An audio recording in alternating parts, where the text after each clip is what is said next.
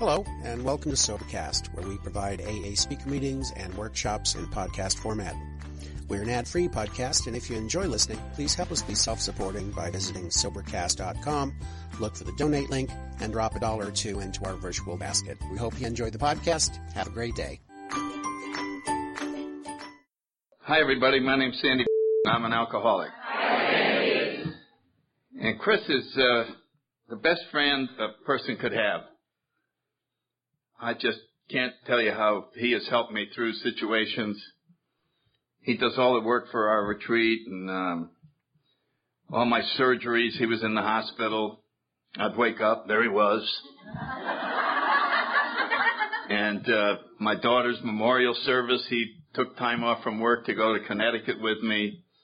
And, it's just wonderful. And both he and his wife, I want to thank. She would be in the hospital, too. I'd look up, and there they were. And my God.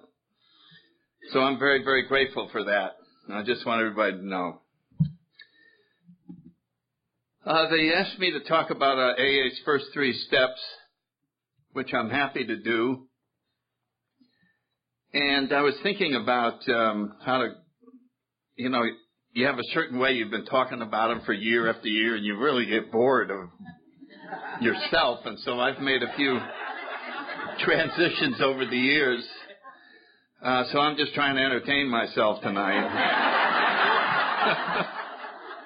So if it doesn't make any sense, it was fun for me, and you'll just have to put up with it. But I got to thinking about if Bill had followed his original plan, our first step would have read, having had a spiritual awakening, we eagerly ran from drunk to drunk trying to sell him on the idea of spiritual awakenings. And because of Dr. Silkworth, he talked him out of that plan, which was not working. Drunks were not interested in hearing about great big hot flashes and the room lighting up and all of that. And so the doctor said, Bill, I think you should start out with the hopelessness of the disease. And you should hammer that in until they're absolutely realize how desperate their situation is. And then they might become interested in the spiritual stuff. And I think he's right. It's just, if you're doing good, it's hard to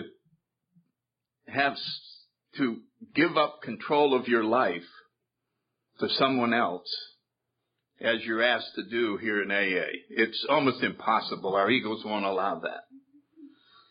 And so, thanks to Dr. Silkworth, Bill shifted it around. And, I don't know how many pages before we get to step 2 in the big book, 50 probably, counting the doctor's opinion. So there's a lot of effort put in to making sure that the new person understands the exact nature of the disease of alcoholism. And what it generally involves doing is convincing them that it's a lot worse than they think it is. They come in and go, oh, my God, my life's a mess. You don't know half of it. Sit down. We're going to explain to you how it really is. And if you do a good job as a sponsor, they're sitting there shaking when you finish. So there's no happiness in step 1. There's no, oh, boy, I'm so glad I took that and I feel wonderful. You have the necessary ingredient for Alcoholics Anonymous, which is desperation. You suddenly went from, God, it's bad, to desperation. And that makes the rest of the program a lot easier. And we can have these things happen to us that are so crucial for the happy sobriety for the rest of our lives. And that is a spiritual awakening. And it's interesting that Bill was influenced by the varieties of religious experience, William James, where his study of these spiritual awakenings, the common factor in every one of them was desperation. People encountered situations in their lives, not alcoholics, some of them probably were, but just people. And they just got down where they just were hopeless, and they cried out to God. And they had a personal experience. And we understand that when that happens, we no longer have knowledge, if we had any, about God. We have a personal experience. And a personal experience is much different than knowing. In other words, knowing God is a lot different than knowing about God. I mean, it's just like night and day. And that's what the desperation in step one enables us to have one of these experiences. I think it's just crucial. So when I sponsor people, I tell them, while we're starting, I said, I'm going to guide you to a spiritual awakening. It's not maybe, it is going to happen to you. And you're really going to be excited when that happens. And then you can tell them, like Bill was telling, how exciting it is and what it's like and how everything looks different and how you see yourself differently and how comfortable you are. And the world makes sense. And the world is so attractive that there's no reason to drink. What could drinking fix? That's a pretty big promise, isn't it? We're going to take you to the promised land. What is Bill called? Fourth dimension of existence. All these terms that when you read the book, you go, oh, that's a figure of speech. That doesn't exist. There's no such thing as that land. There's no such thing as that dimension of existence or whatever he's talking about. And the answer is yes, there is. And we have a map in these 12 steps that guide you right to the treasure. And I've always said that the big book is not the treasure. It's the map. God is the treasure. So don't be worshiping the book. You know what I mean? It doesn't have the power to do anything. It's a guide to get you to the power that can transform your life. And so it all begins with this call for desperation. And in looking for a starting point, I just looked around, and I suddenly said, I think one of the best starting points you could have is the first sentence in the 12 and 12. Who cares to admit complete defeat? Whoa, who cares to admit? Not defeat, complete defeat. Unconditional. You're going to give up. And when I think about unconditional surrender, I think about the World War II with the Japanese. And they knew they were beat. And the military was pretty much in charge over there, even though it made it look like the emperor was. The military was really holding the reins. And they clearly wanted a conditional surrender so that Japan would still have a military and they could all still be kind of big shots. And it took the second bomb to get them to change their mind and go for unconditional surrender. No conditions. You don't get to say, you have no say-so about anything. How do you like that? How would you like to start with that coming into AA? You are now going to have nothing to say about anything. That would be a big... And you wouldn't be able to extract that kind of agreement unless the person was desperate. And so MacArthur went in and changed everything. Every old idea that the Japanese country had, they threw away and came in with new ones. And then he gave it back to them. And boy, look what that country did. It just took off and became quite a place. Quite a place. And the same thing happened in Europe. They got rid of a lot of not dictatorships, but kings, monarchies, and changed the format so that wars couldn't break out so easily between countries. So there was a lot done with unconditional surrender. And so here we are coming in, and this thing says, who cares to admit complete defeat? And we have to talk about that. We have to realize what that might entail. And I wrote down a couple of sentences because I came up with the word abandon. You know, when the captain of a ship, when it gets to the end, they go, abandon ship. You must be down to the bottom when you are going to abandon ship. You know, you're just, okay, we're leaving. And it's going to sink. What is our ship that we're going to abandon? Our old way of life. That's our ship. It's the one we put together. It's our plan for living. This is the one I thought up, and I sail around, and I'm the captain of this damn thing. Now, it's a terrible voyage. I hate it. It sucks. But I'm the captain. That's worth something right there. My life may be awful, but I'm in charge of it at least. So it's hard to get people to give up until it gets really desperate. You know, some people 5 times in jail didn't make a dent. The 6th time, you know, I think I'm going to go check that AA out. There was something. And so these are the abandoned quotes that I found. In Bill's story, he said, my wife and I abandon ourselves with enthusiasm to the idea of helping alcoholics to a solution of their problem. That's remarkable.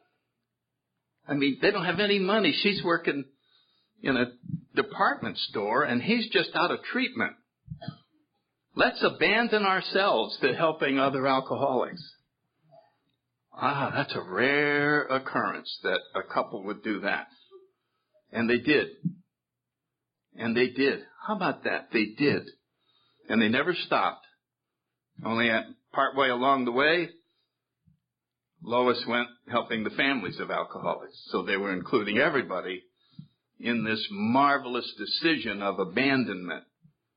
Let's forget about ourselves. Let's commit to this. Then another one is, many of us have been so touchy that even casual reference to spiritual things made us bristle with antagonism. I know that feeling. I don't want to hear about God. I don't want to hear any of that stuff. This sort of thinking had to be abandoned. You see what I'm saying? It's like you can't even keep a remnant of that. Out. We asked his protection and care with complete abandon. Isn't that a beautiful word to express defeat? Just, I'm abandoning.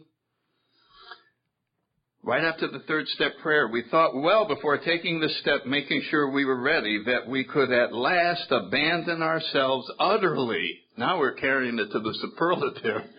We're going to abandon ourselves utterly to God. And then, of course, on page 164, abandon yourself to God as you understand God. So I picked that, who cares to admit defeat, to show where defeat can take us. It's the only path to success and to happiness in the spiritual world, is complete defeat. And so, as much as we resist it in the beginning, we have to come to grips with it if you want to have happy sobriety. I only talk about happy sobriety. I don't talk about bare knuckle, holding on, just not drinking day to day. That's fine, but eventually you're going to wear out. That's going to be too trying and too exhausting. And so you're going to want to have what these other happy people have, and they're going to all tell you, well, then you're going to have to give up more.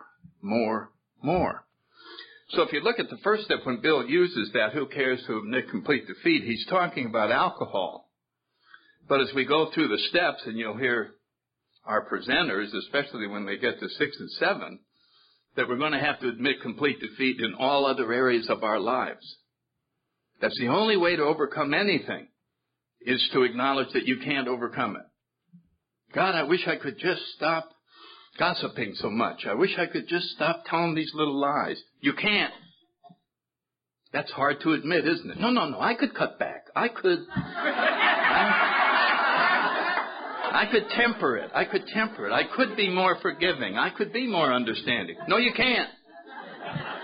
You just think you can. Now, why do we want to do that? Why do we want to just go, no, I can do that. I can do that.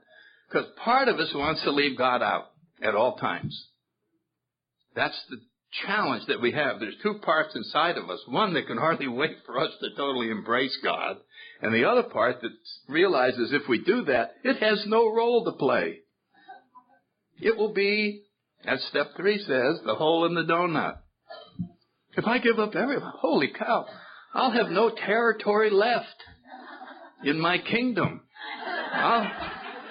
I'll give up the drinking territory because it's killing me. But certainly, I stay in charge of finances and romances and politics and all the other decisions and how I can be happy and what I'm going to say and who I'm going to help. I'm still the captain of my soul. Well, if you want to be happy, you better give it up. And that's what I think step 1 involves. It is an acknowledgement, or the beginning of an acknowledgement, that anything I stay in charge of is going to be a disaster.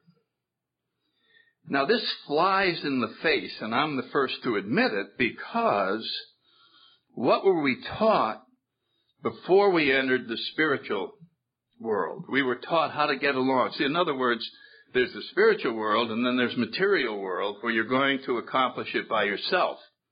They don't talk often in Wall Street about use God to help pick the stocks and stuff like that, and how to get ahead and when you're in school and so on down. Only you can do it. You remember that pep talk from your father or your mother? Nobody's going to live your life for you. You have to do it. You are the one. You are the one. And they were lying. God was standing right over here and said, I'll be glad to help all the way through. I'll help you study. I'll help you work. I'll help you with the legwork. No. Thank you, God. But I'm one of those people that doesn't need God. I don't need help. I'm self-sufficient. And if you got results, people patted you on the back. So your self-sufficiency got reinforced. And if you failed, then you fell down to the bottom because you said, I should have been able to succeed.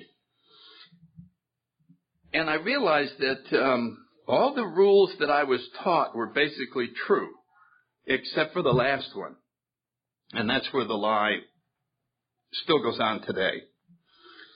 And that was that if you attend school every day and you attend every class and you pay attention, you take notes, and every night you study 30 minutes for every class, you do all your homework on time, you do a little extra studying for the test, you will get high grades. And if you get high grades, you will get into a good school. And if you do it again there and study hard, then you can go into become a doctor. You can become whatever you want because you studied hard, you followed the rules, and you did this. And then you will get a good job, and then you will get paid more money, and the harder you work, you will move up, and eventually blah, blah, blah, and then you'll have a house, 2 houses, and a boat, and a bump, and a wife, and the kids, and that. And so far, true. And then you'll be happy. No. That was the big lie. That all of this was leading to happiness. And that plan is a real reason why we have so much difficulty living in the present moment. Because we've been taught all our lives that happiness lies just ahead. Just ahead. As soon as you get, then you'll be. As soon as you get, okay, so I got to get out of grammar school. Okay, out of high school. Okay, it still isn't working yet. Okay, out of college. Okay, it's not working yet. Okay, get married. Okay, it's not working yet. Okay, oh, it's just up there. And then you look on the TV screen. You're not happy? No, I'm not. Do you have a Porsche? No, I don't. Well, if you did. So, every product that is advertised is telling us not to be happy in the present moment. You haven't got what it takes to be happy this second.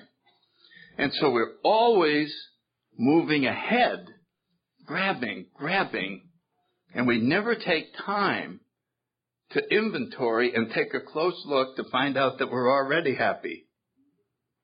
And we don't need to go anywhere. And that's what this does. That's what surrender does. Stop that journey. Stop all that nonsense. We're going to slow down. You're going to give up. And some amazing things are going to happen to you.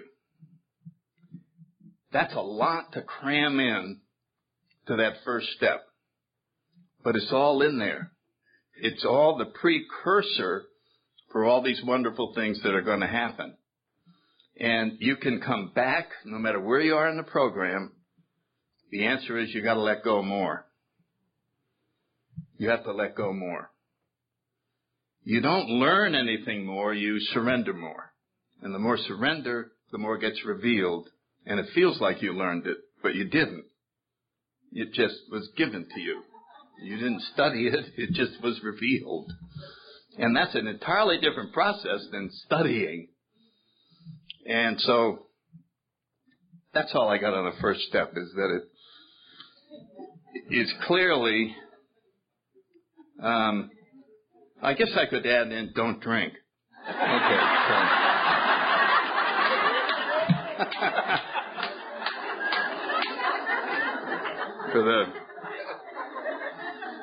For the purists in the audience.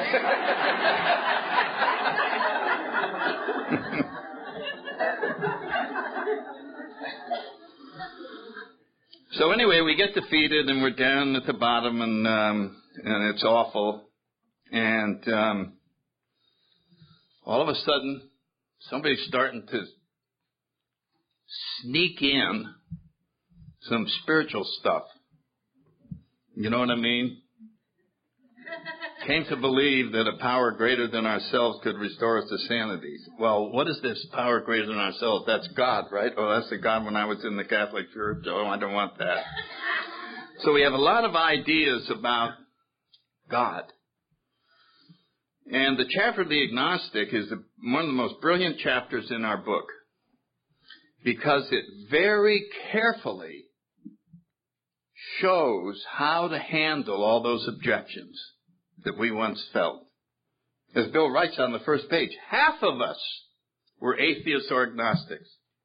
Half of us. And probably half of us still are. You know, I don't know about that. I'm not interested in that God thing. I don't know. And the other half is going to church, wonder why it doesn't work. Why am I still drunk? What's wrong with the power in there? What is going on? So there's a lot of negative feelings towards this idea of God. And I had a lot of other negative ideas about AA. I had a lot of things in AA that offended me. I didn't know that that was the secret word I could have used to get you to adjust to me. Oh, no, that offends me. Oh, well, then we won't do it.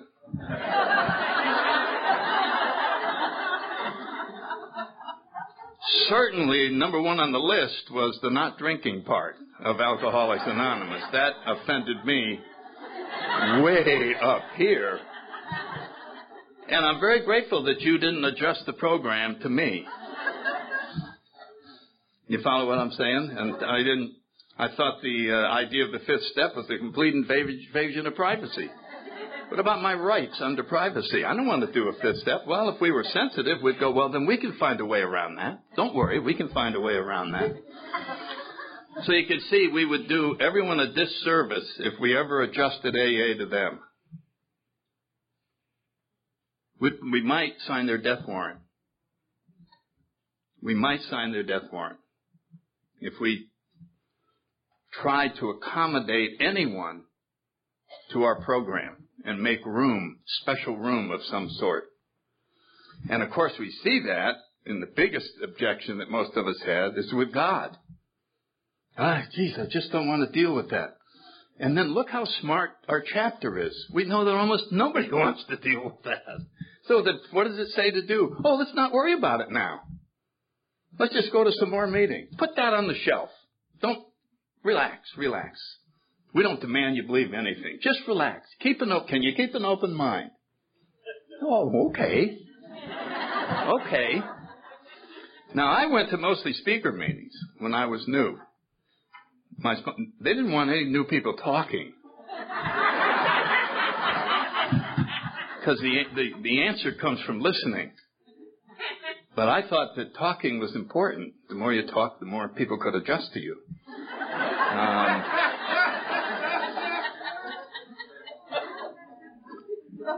Which seemed to be the solution to my problems. If they would adjust, then we'd all be happy. And what happens at speaker meetings is I hear somebody with my story. And I was a member of the American Atheist Society. I wrote papers on all that. But I was drunk all the time. And I came in here and they tricked me into having an open mind. And now God's the most important thing in my life. Or whatever your background was. And then you sit there and you see someone glowing with happiness. So the attraction to a higher power isn't done intellectually.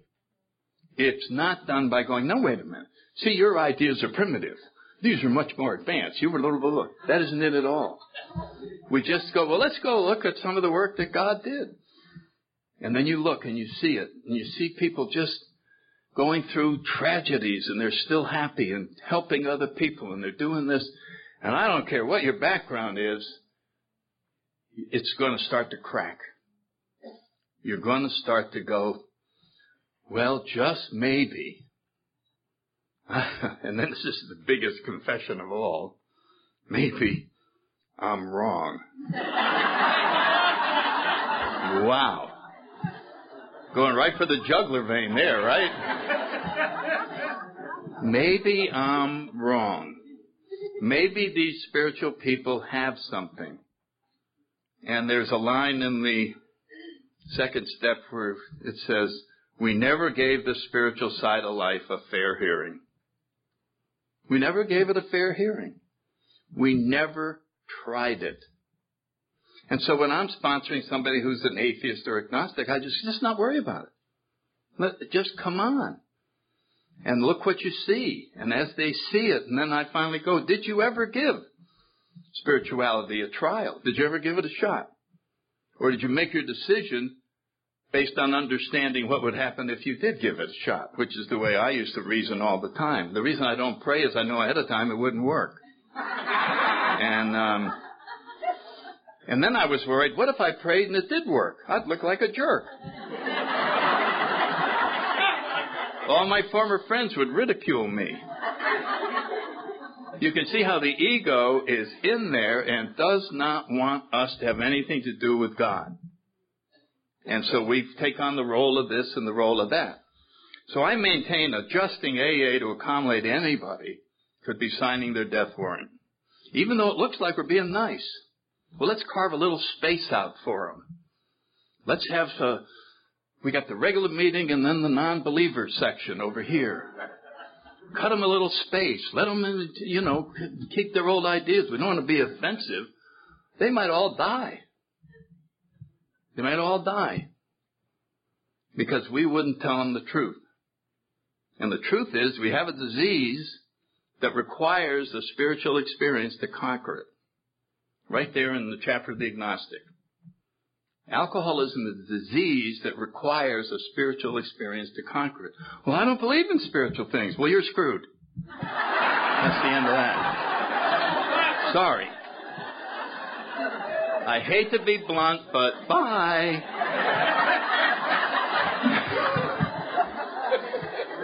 Well, I'm not going to go to AA anymore. Well, where are you going to go? We all know they'll be back. Now, what are we talking about?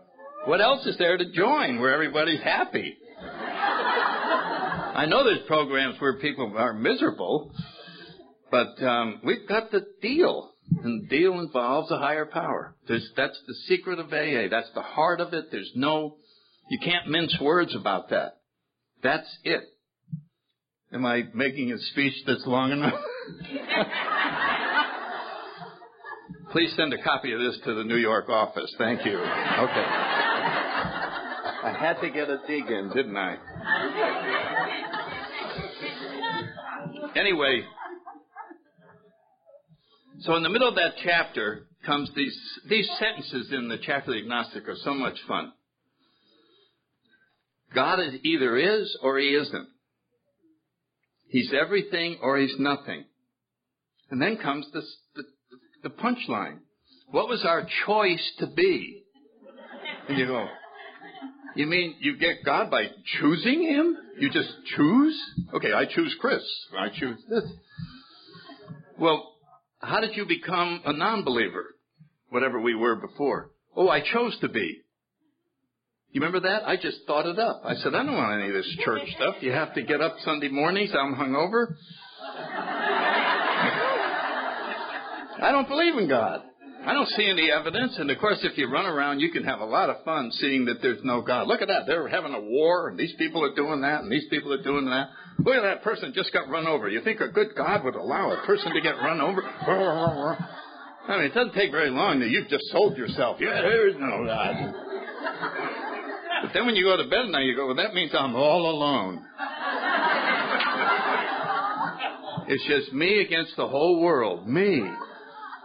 Wow. Oh, God. I better have a drink. So we created a world that we lived in with no God. I mean, you know, the world that you live in is there's a building material to build that world, and it's thought. That's what your world is composed of. And it's all the thoughts that you put in, and then you emotionally react to those thoughts. Let's see, I live in a world where I'm the only one, everyone else is against me. I have to compete with everyone else in the world. There is no God. I'm all by myself, and I'm not much, but I have to pretend I am. Well, I guess I'll happily go to sleep.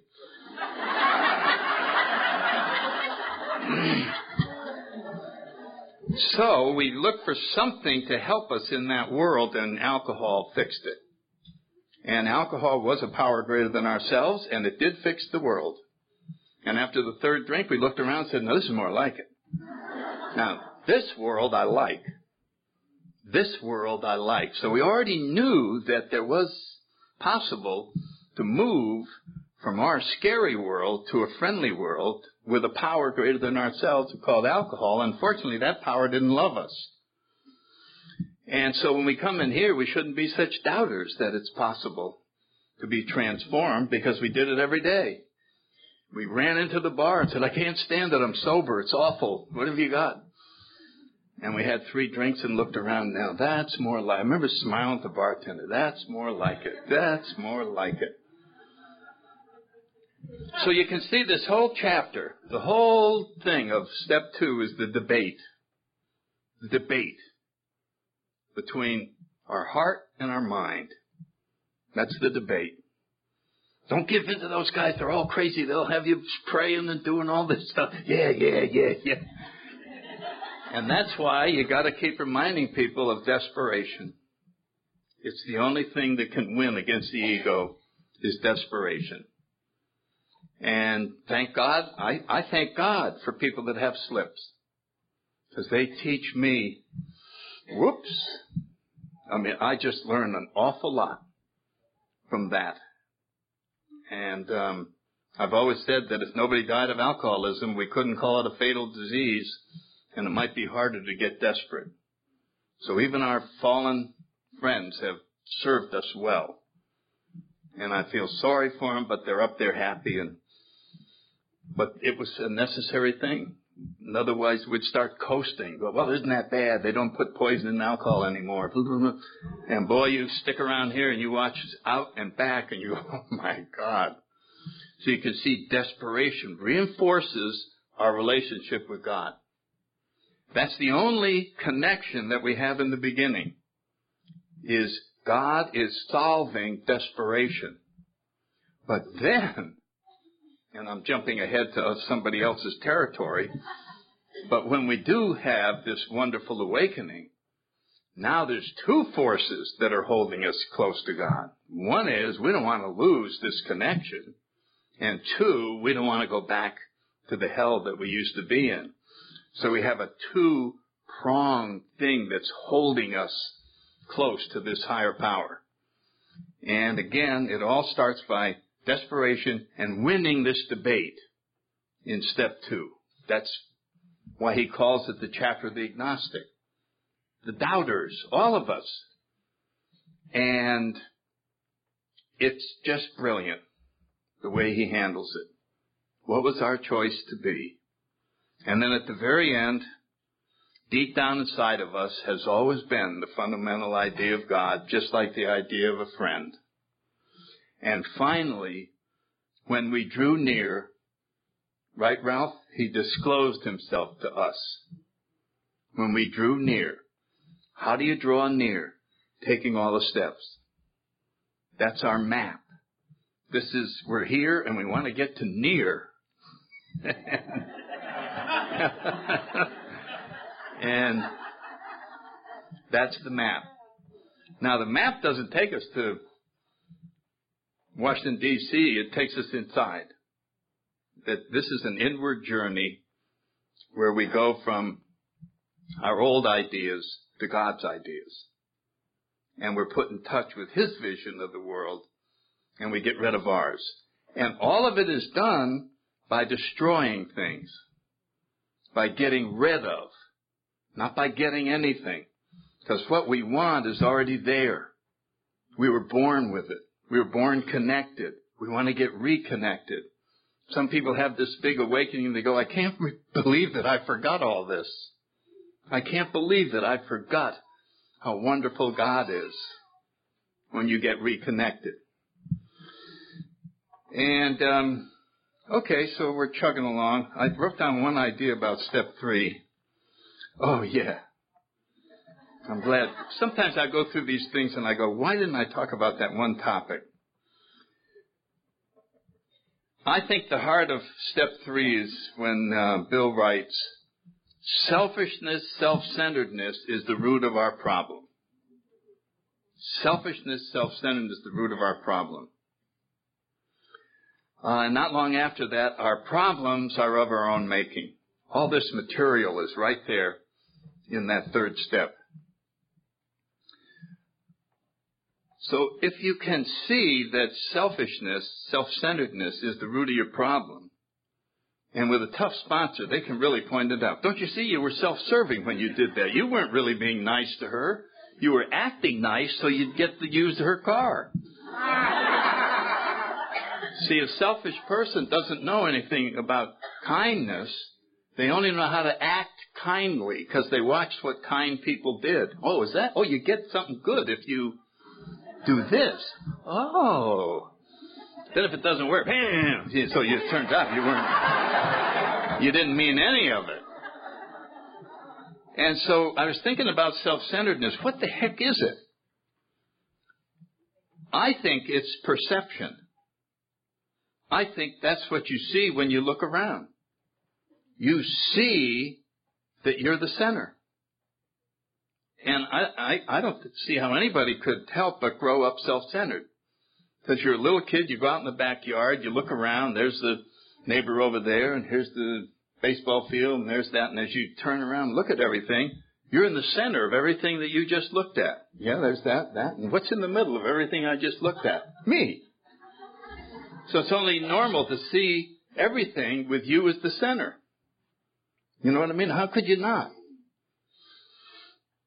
But the process of growing up, we start learning that this perception needs to be changed, that there are, as my parents said, there's other people in the world. Really?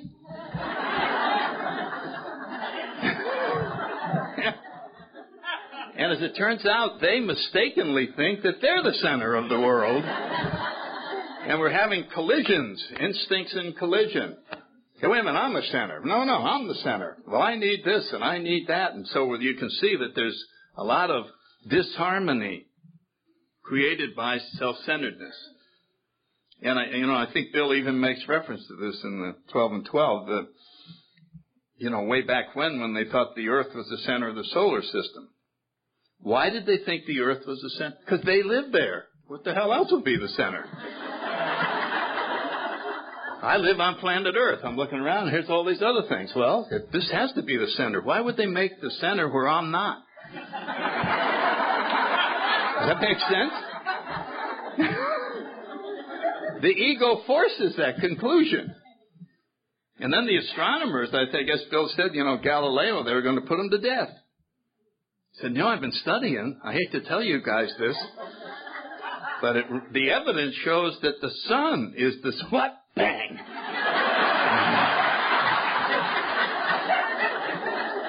Because if the sun was the center, I'd have to change all kinds of ideas. We'd even have to change these books I wrote. That's too much change. Bang. So here we are, but out of desperation, we're willing to agree that possibly self-centeredness is the root of our problem. And then our self-centeredness takes over and says, I'm going to do something about that. Okay. Let me see you get unself-centered. Well, I'm going to stand over there, and then I won't be in the center here. I'm going to look in the mirror and look at life through here. I'm going to... Every sentence starts with, I am going to, I am going to, I am going to. As you see, you cannot get out of self-centeredness. You can't. So how do we get out of it? We go to the true center, which is God. And we make everything God-centered. And we are no longer the center. And of course it makes sense. And we go, yeah, boy, that feels good. But part of us doesn't want to do that because we won't be the center of anything. So there's a great battle that goes on in giving up our royal position as the center of our own little world. It's a struggle that we all have to go through, and it goes on through the rest of the steps. That's really a lot of what the rest of the steps are, is this struggle to give up more of our territory to God. It's easy to give up the drinking, but the rest of the stuff is optional. It looks like it. And it becomes harder. And so I realized that I created all my problems by thinking about things and then reacting to them. And the reason I thought about them that way is because that's how I saw it.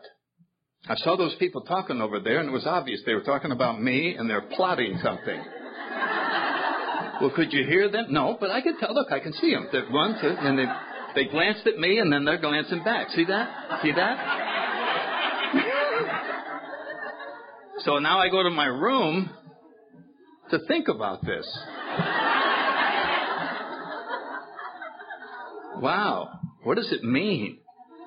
And then I make up what it means, and it's generally very scary, and I can't sleep because I'm frightened. I'm very frightened.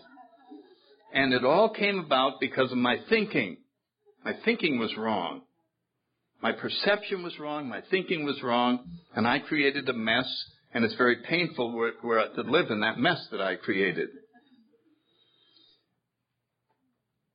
And so we come in here and we go, well, how do I get out of this?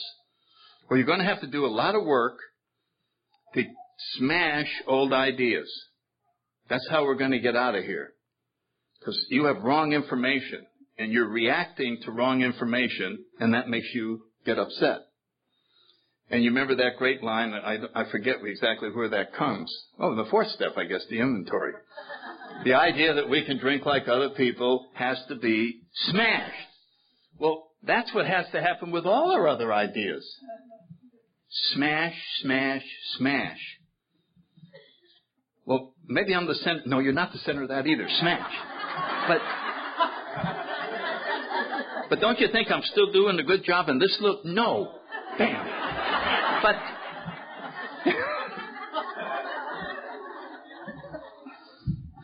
I think I'm a good father. My children love me. God can make you a better father. Smash. There's nothing that we could keep. And, boy, that is not fun. Well, don't you think that... No. Well, don't. So that's when you go, yeah, I'm not going to run this crap by my sponsor anymore. This is just...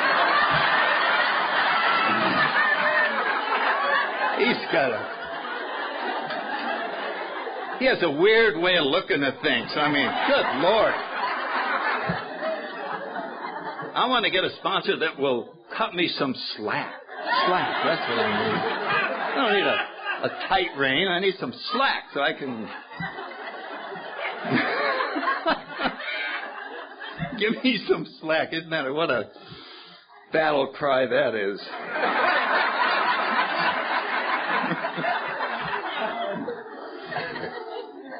Oh, I told you we'd have fun with this stuff. The reason this is fun is we are funny people. Human beings are funny. The struggle going on up here is hysterical. But it only looks hysterical when we see somebody else doing it. Look at that.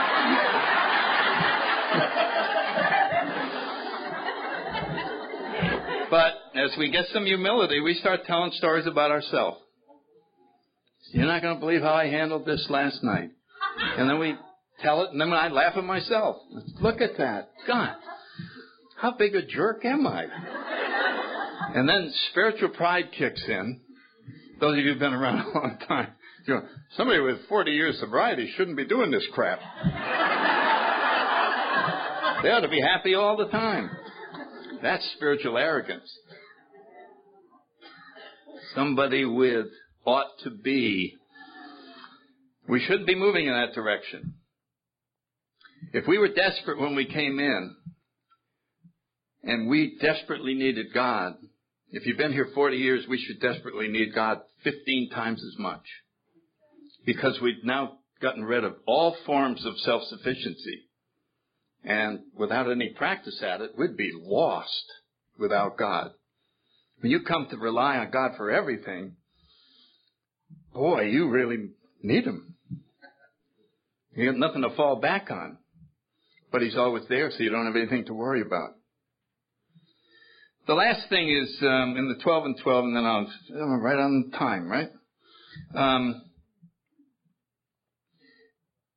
Bill brings up a paradox. We have two paradoxes that I think are come out early in AA, and one of them is that you give up by surrendering. You win by giving up. And that certainly looks like it shouldn't be true, but it is. And we really learn about that in step 1. And the second one is this issue of independence, my independence. I call it freedom. I remember when I was drinking, I felt like I was a slave to alcohol. And then, when I stopped drinking, I was free of being a slave to alcohol. And I started going, well, this freedom doesn't last very long, or I'm not as excited about it as I was a week ago. Oh, yeah, but you're free from that. Yeah, I know I'm free from alcohol, and I'm still all agitated inside. Yeah, but you're free. Yeah, I know I'm free, but I'm still agitated inside. So what does freedom mean? It means I can do anything. I have 360 degrees I can head. 360 choices I can make at any given moment. Now that's a deal, right? Well, which one's the right one? I don't know. I'm constantly making the wrong choice. That's my problem. Bad choices. You ever hear that one? Bad choices. Constantly making bad choices. Well, what if we gave our freedom back to God? What if we did that? That's the most precious gift He gave us, was free will. Why don't we give it back to Him? Say, God, I love what you gave me. I'm willing to sacrifice it and give it back to you. Now, He makes the choices. And this is the paradox, we now have freedom, or independence, as Bill calls it. Just because we got free of alcohol, and alcohol wasn't jerking us around, guess what was? Our character defects. We weren't making free decisions. I wasn't freely deciding. I'm sitting at my workplace. I'm a happily married man. Lovely young lady wants to know if I could talk something over a cup of coffee. It wasn't an intellectual decision. She was very attractive. I thought for her good, we ought to go down and maybe talk about some coffee. Do you think that was a free decision? Or do you think lust crept in? disguised itself as a helpful person and said, go ahead and have some coffee.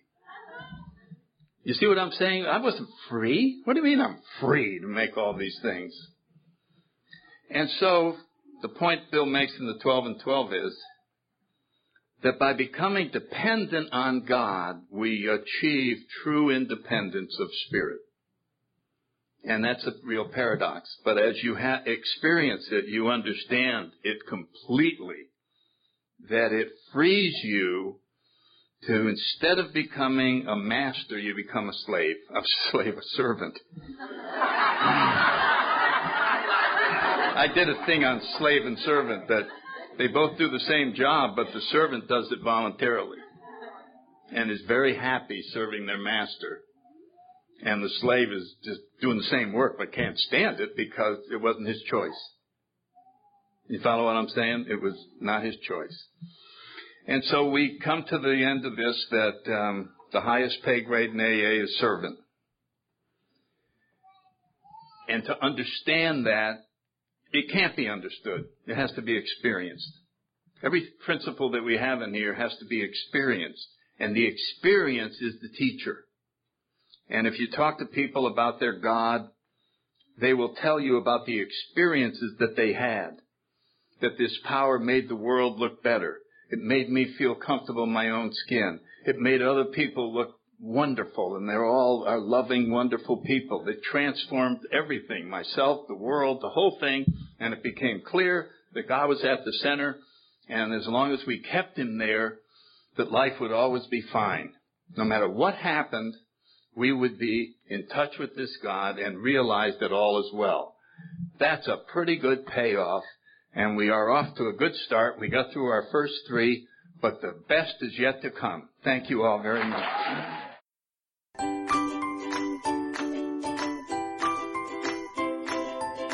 Thanks for listening. I hope you enjoyed the podcast. Sobercast is ad-free, and we'd like your help in order to keep it that way. So if you'd like to help us be self-supporting by pledging $1 or $2 a month, visit Sobercast.com and look for the donate links. Thank you very much.